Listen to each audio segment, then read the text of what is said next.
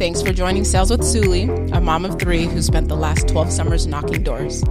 Welcome to my podcast where I talk about all things women, the ups and downs of my journey, and what it takes to find success on and off the doors. Enjoy this episode.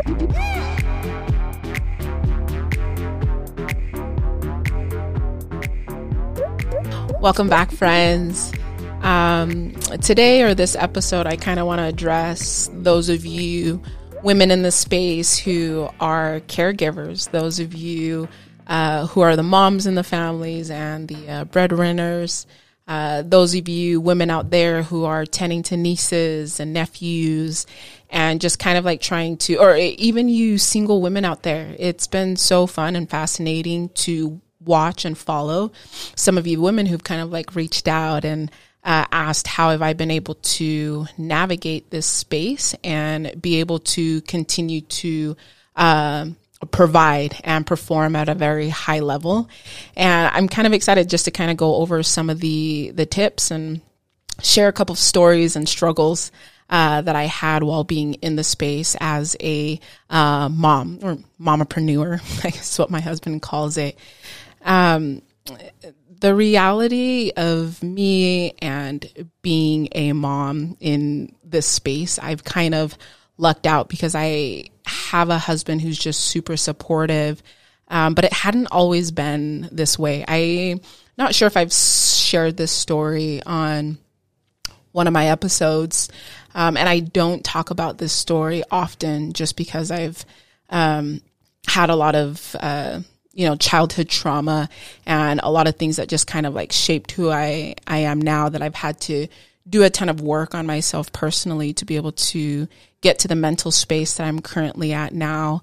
But back before doing a lot of work on myself, it was probably in 2013.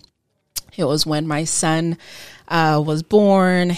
My husband, he was in the welding industry. And for me, I was still just in door-to-door. I had been in door-to-door at that time for about 4 years. And I am, for people who don't know, I am half Pacific Islander. Like some of you guys will, think about like the Samoans, Tongans, like Hawaiians, like Asians. That's the category of Pacific Islander. And then the other half, I'm African American. I just flat out say I'm Black. So I'm half Black and I'm half Pacific Islander, but I only grew up in the Tongan culture. And growing up in the Tongan culture, it's more, women are at home tending to their children. We basically are the providers at home. And so for me, going and working during the summers and my husband staying home, it was just something like unorthodox, I guess, in like my culture. And especially with my family, I was raised by my aunts and uncles and grandparents. And so this specific year was the turning point for where I am now as far as being a mom in this space.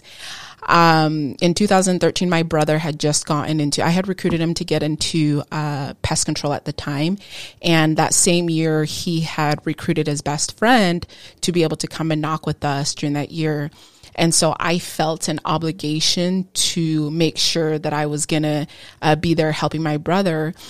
But I'm also married and at that time had 2 kids and my husband was traveling back and forth for work. So what we had did during that time frame, all of our family was living in Utah. So I would bring my kids to Utah and basically have my aunts and uncles watch my kids. I would fly out to California and I would be knocking with my brother, his best friend, and our team that we were on during that time. And my husband was off, like working and doing his thing as well. And so our kids were basically being watched and raised by my aunts. And it was hard on the two of us, but more so for me culturally, because when I would come home, one of my aunts specifically gave me an ultimatum and it was like, hey, like, this isn't right. You should not be out there. You need to be here at home with your kids. Like, we are no longer gonna take care of your children anymore. We're basically gonna like throw out all of your things if you are gonna go out and keep knocking doors. Like, we don't support what you are doing. And it was super hard during that time to be able to accept knowing that I was in a space that was going to be able to turn around and provide a ton of freedom for myself, for my husband, for our kids. We weren't there yet. I saw the vision, but there was just a lot of obstacles that I was just facing during that time. My husband and I, we hadn't been on the same page, as well as deciding like I'm definitely an anomaly in the sense of, having this like vision and wanting to be the breadwinner. And during that time, most of us and most of the men in our life, they want to provide. They want to be the one who's going to be taking care of the family and, well, the financial aspect. And so at this time, it was a lot of push and pull between he and I, and then like the push and pull between my family and I, and just that kind of support. And I share this story because one question specifically that was asked of me by one of you women who had kids and you were raising your kids by yourself, you're like, how do you get your family on board? Like, how do you get people to see the vision that you see and be able to provide the support that you needed? And 2013 was definitely a pivotal time in my life to be able to make that decision of a couple of things. Like one, what am I going to do in door to door to be able to show myself that, or to be able to take my husband, away from work? What is it? How big was my why? Like, is this space really going to provide the freedom that I had been dreaming about, for years and years and years at a time? And I had decided at that time that I needed to surround myself with people who were going to be supportive. And I know that some of you guys are like, well, I'm in places where I don't have any family. And for me, I knew that I had to get involved and figure out who was going to be watching my kids. So care.com, for those of you who do not have a support system, or for those of you guys who do not have family or friends who are going to be able to help tend to your children, care.com was our best friend. We found some of the best nannies for our kids during this time of like, if we are going to go all in, it's going to be all in. And I know some of you guys are like, well, we don't have the money for that.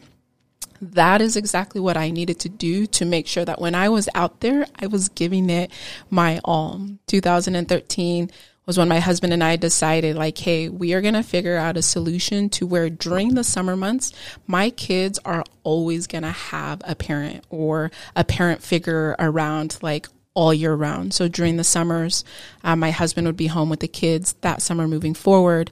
And in the winter months, he'd be able to go, pursue his welding and do his job. And I would be at home with the kids.